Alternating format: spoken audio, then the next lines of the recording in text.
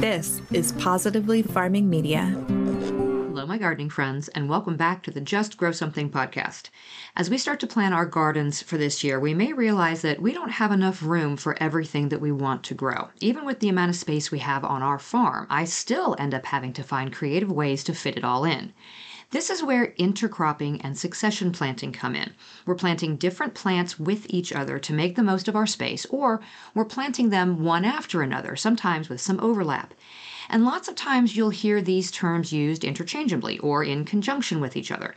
But what about companion planting? Is intercropping and companion planting the same thing, or do they serve different purposes? To my way of thinking, they are two sides of the same coin, each serving their own purpose, but in very much the same manner. In today's episode, we'll dig into the principles of both intercropping and companion planting, explore the differences and the similarities between both, and talk about how we can use both methods to our benefit in our gardens. Let's dig in. Hey, I'm Karen, and I started gardening 18 years ago in a small corner of my suburban backyard. When we moved to a 5-acre homestead, I expanded that garden to half an acre, and I found such joy and purpose in feeding my family and friends. This newfound love for digging in the dirt and providing for others prompted my husband and I to grow our small homestead into a 40-acre market farm. When I went back to school to get my degree in horticulture, I discovered there is so much power in food, and I want to share everything I've learned with as many people as possible. On this podcast, we explore crop information, soil health, pests and diseases, plant nutrition, our own nutrition, and so much more in the world of food and gardening. So, grab your garden journal and a cup of coffee and get ready to just grow something.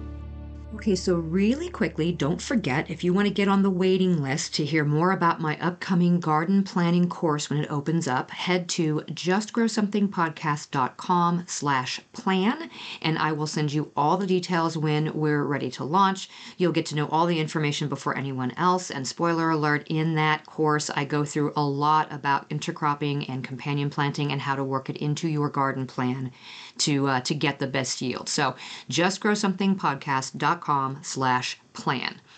I also want to read a review that came in during December through Apple Podcasts. This 5-star review is titled, "I Can't Get Enough," and it's from Crazy Plant Lady 81, and she says, "I have been gardening for many years and every episode has new and valuable information. Karen covers topics that are relevant to many growing zones and conditions, not just where she lives in the Midwest. Keep up the good work." Well, thank you so much for that. I really do try to make sure the information I'm sharing is not just relevant to the Midwest. Even though we may time our plantings of crops differently based on our zones, much of the growing information is similar regardless of where we're gardening. So even though I want you to hear my experiences with specific crops or diseases or plants or whatever, I do try to be sure that the information I present is valuable no matter where you are. So thank you so much for the feedback and the kudos, Crazy Plant Lady 81. I love that screen name. So let's jump into intercropping versus companion planting. If we want to distinguish between companion planting and intercropping, we need to define them, right? The problem with this is that there's really no firm definition of companion planting. It really does depend on who you ask. In general, the idea behind companion planting is that you are planting multiple crops in close proximity to each other to provide some sort of benefit. You're trying to enhance the production of them in some way, whether that's providing protection from insects or providing nutrients or helping with the soil texture.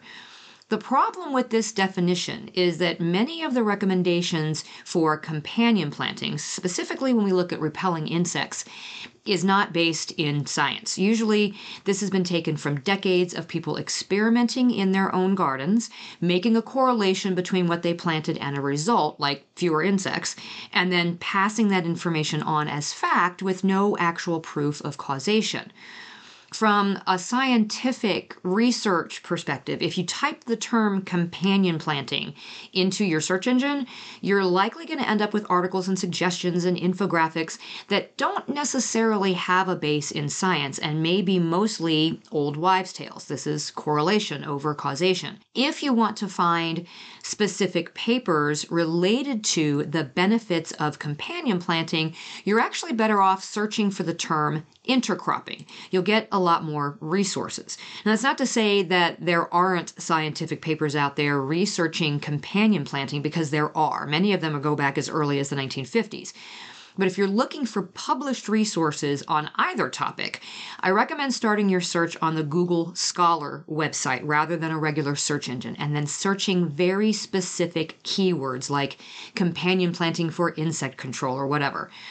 And interestingly, many of the papers that come up with companion planting in the title refer to the method that they used as intercropping, which gives us a different problem. Intercropping is also the act of planting different crops with one another, but in most cases, from a layman's standpoint, we've typically looked at this strictly from a space-saving point of view. We're either planting smaller crops with taller ones for an entire season, or we're doing relay plantings where one younger crop is planted into another one that's already on its way to maturity.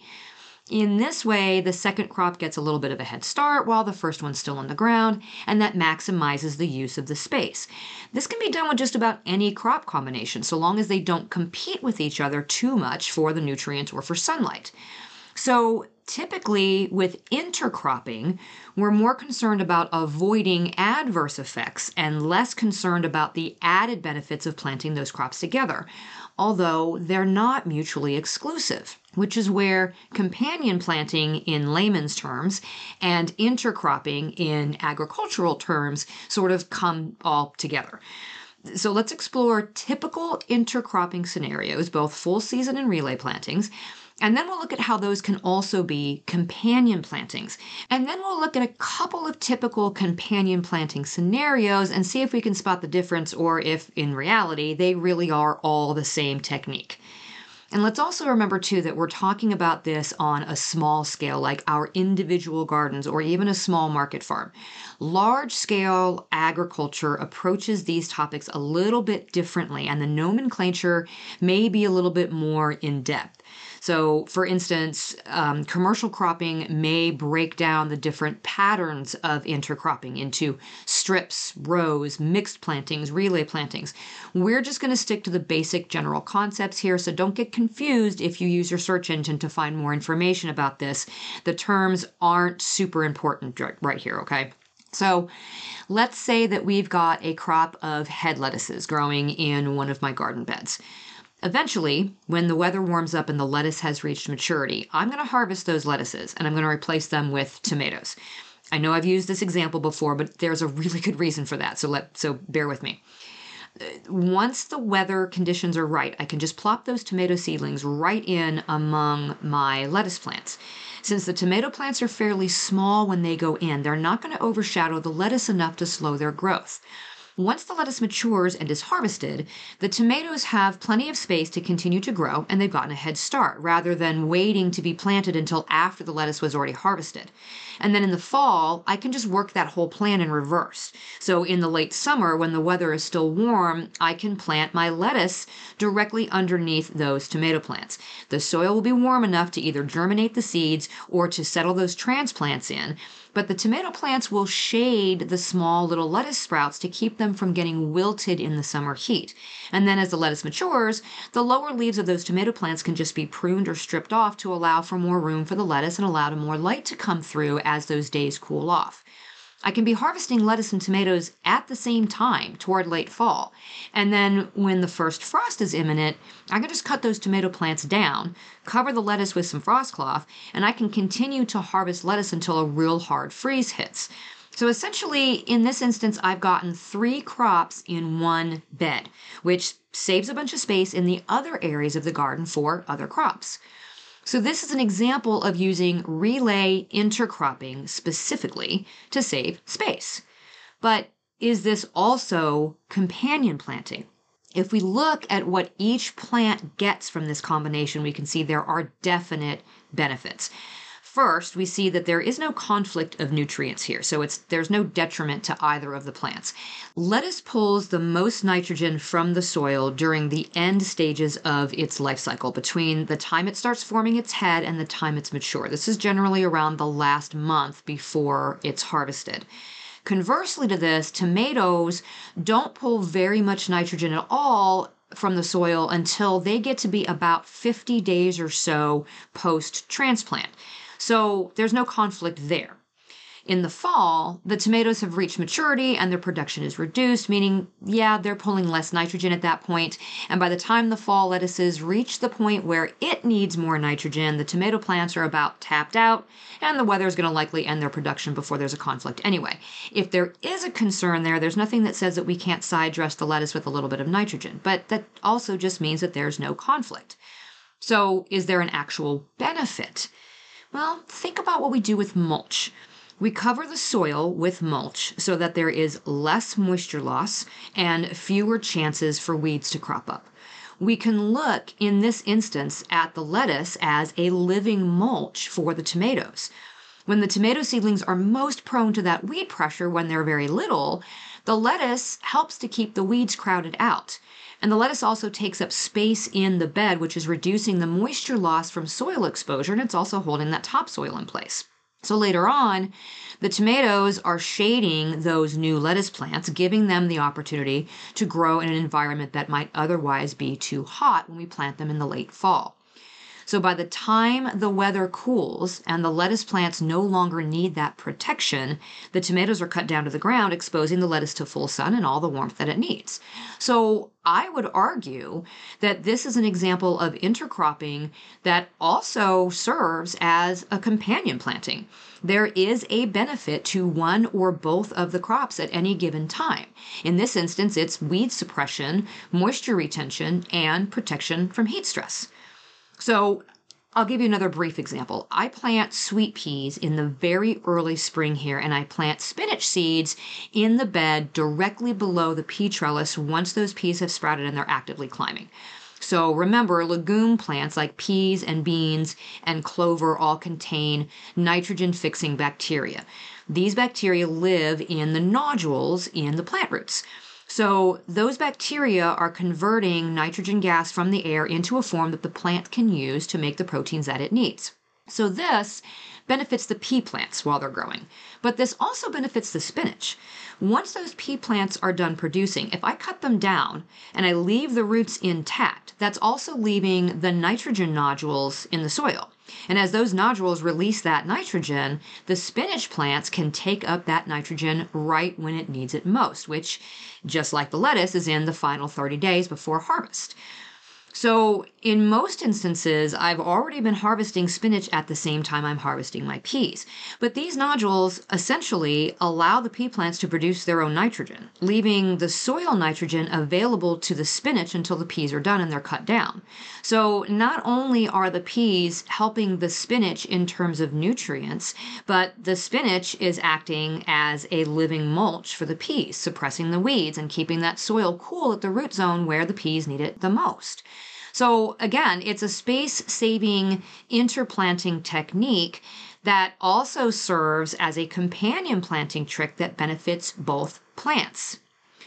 Let's look at the classic Three Sisters method of intercropping, which we would argue is also companion planting. So three sisters, corn, squash, and beans. The idea is to plant your corn and allow it to begin to grow, and then you plant a pole bean at the base of the corn, and then winter squash in between the rows. The beans fix nitrogen into the soil that the corn uses to grow. The corn acts as a trellis for the beans to climb, and then the squash vines across and it covers the ground between the corn and the beans, which chokes out the weeds and helps retain moisture. This is a classic intercropping that is also companion planting. There are some examples of intercropping that really is about nothing but saving space. One really good example is garlic and peppers. Garlic takes up a ton of space in the garden for a full 6 months, right? It's fall through early summer. But once it's harvested, that bed is a great place for a summer crop. planting some pepper plants in between the rows of garlic while that garlic is still coming to maturity isn't going to impede on the garlic. And then when the garlic gets harvested, the pepper plants can just take off and have all that space to themselves. In our area, pepper plants go in the ground early to mid-May, and garlic is harvested mid-June, so it works out perfectly. If you really want to maximize that space, you can plant leafy greens in the understory of the peppers in the late summer to transition back to a fall crop again, like we do with the lettuce and the tomatoes. Or think about planting shallow-rooted plants like radishes in between deeper-rooted plants like tomatoes or spinach alongside your strawberries. It's simply a matter of saving space, and that's okay. I think we can still say they make good companions, even though the only benefit to this type of intercropping is space. I told you guys all about one of my favorite gardening tools, my Hori Hori knife, and the one I swear by is from Truly Garden. They are another veteran-owned business, and they specialize in a small collection of high-quality tools for gardeners. Now you can try out Truly Garden's products and save a little coin in the process while supporting this podcast. Go to trulygarden.com and use code JUSTGROW for 10% off your first purchase. That's TRULY garden.com with code JUSTGROW at checkout to save 10% on your first purchase from Truly Garden. When you need mealtime inspiration, it's worth shopping Kroger, where you'll find over 30,000 mouth-watering choices that excite your inner foodie. And no matter what tasty choice you make, you'll enjoy our everyday low prices, plus extra ways to save, like digital coupons worth over $600 each week. You can also save up to $1 off per gallon at the pump with fuel points. More savings and more inspiring flavors make shopping Kroger worth it every time. Kroger, fresh for everyone. Fuel restrictions apply. Okay, so what about companion planting and companion planting specifically maybe for insect pest control? One of the biggest reasons that gardeners look up companion planting, specifically organic gardeners, is for insect pests. It seems, of course, like there's always something in the garden that wants to eat our plants before we get the chance. So what we wouldn't give to find a way to keep them at bay or otherwise control them with natural means? Well, enter companion plants and trap crops. Things like aphids and nematodes, whiteflies, and cabbage moths are all candidates for control with plants.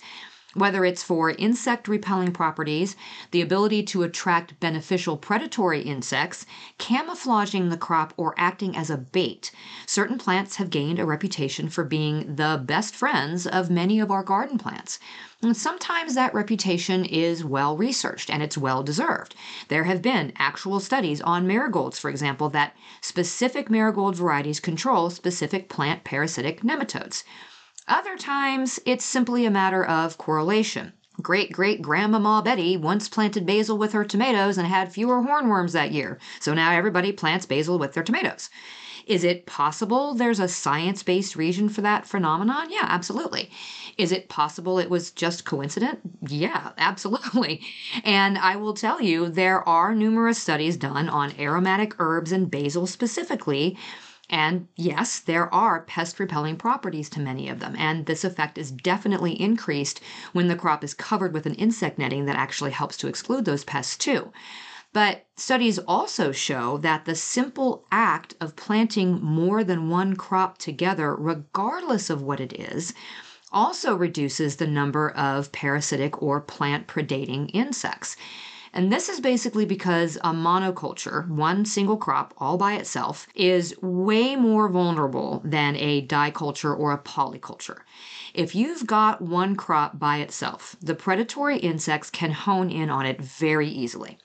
But if you have different plants all together that don't attract the same pest, essentially you've got a host plant surrounded by a bunch of non-host plants, well, it helps to camouflage the crop from their individual predator. So the plants are masking each other's chemical cues that the insects use to find their host plant.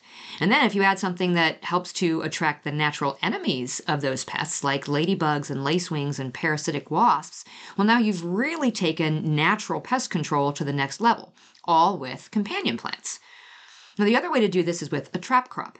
So, for example, aphids seem to be especially attracted to nasturtium. So, interplanting nasturtium among plants that you typically battle aphids in may be a way to go.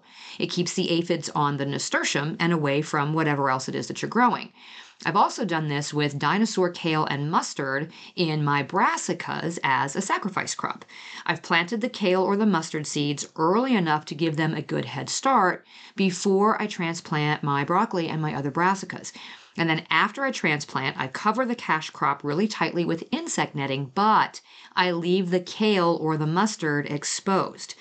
So the moths and the butterflies gravitate to the uncovered, easy targets of the kale and the mustard, and they stay away from the broccoli and the other things that I've covered up. I can then chop down that sacrificial crop and feed it to my chickens or burn it or otherwise dispose of it and the eggs and the larvae of the cabbage worms that were now present on that crop. And that's keeping my other crops safe. This is just one example, but it's another way that we can use companion planting to benefit our garden. And while it may do no harm to plant most things together that seem like they would benefit from each other, even if there's no scientific proof to the benefits, we also need to look at the possibility that there will be harm done. So unless you are using the crop as a trap crop like I just described, you generally don't want to intercrop things in the same plant family together. For example, you don't want to plant carrots and dill together. They're in the same family and they attract the same pests. This goes with intercropping your kale with your cabbage or your broccoli, unless you have something else in there that will deter the cabbage moths. So when you see lists of plants that are supposed to be good companions and the list of the bad ones, understand why it's a bad companion.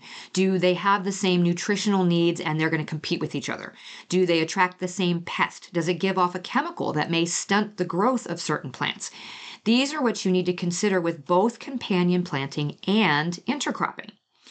Another companion planting idea is to use plants that grow deep roots alongside shallow rooted ones. Plants with long tap roots like parsnips and carrots will lift nutrients from deeper in the soil, and the nutrients can then benefit those plants with shallow rooted systems like leafy greens. Which is why I think we can really just use the terms intercropping and companion planting interchangeably with very little exception.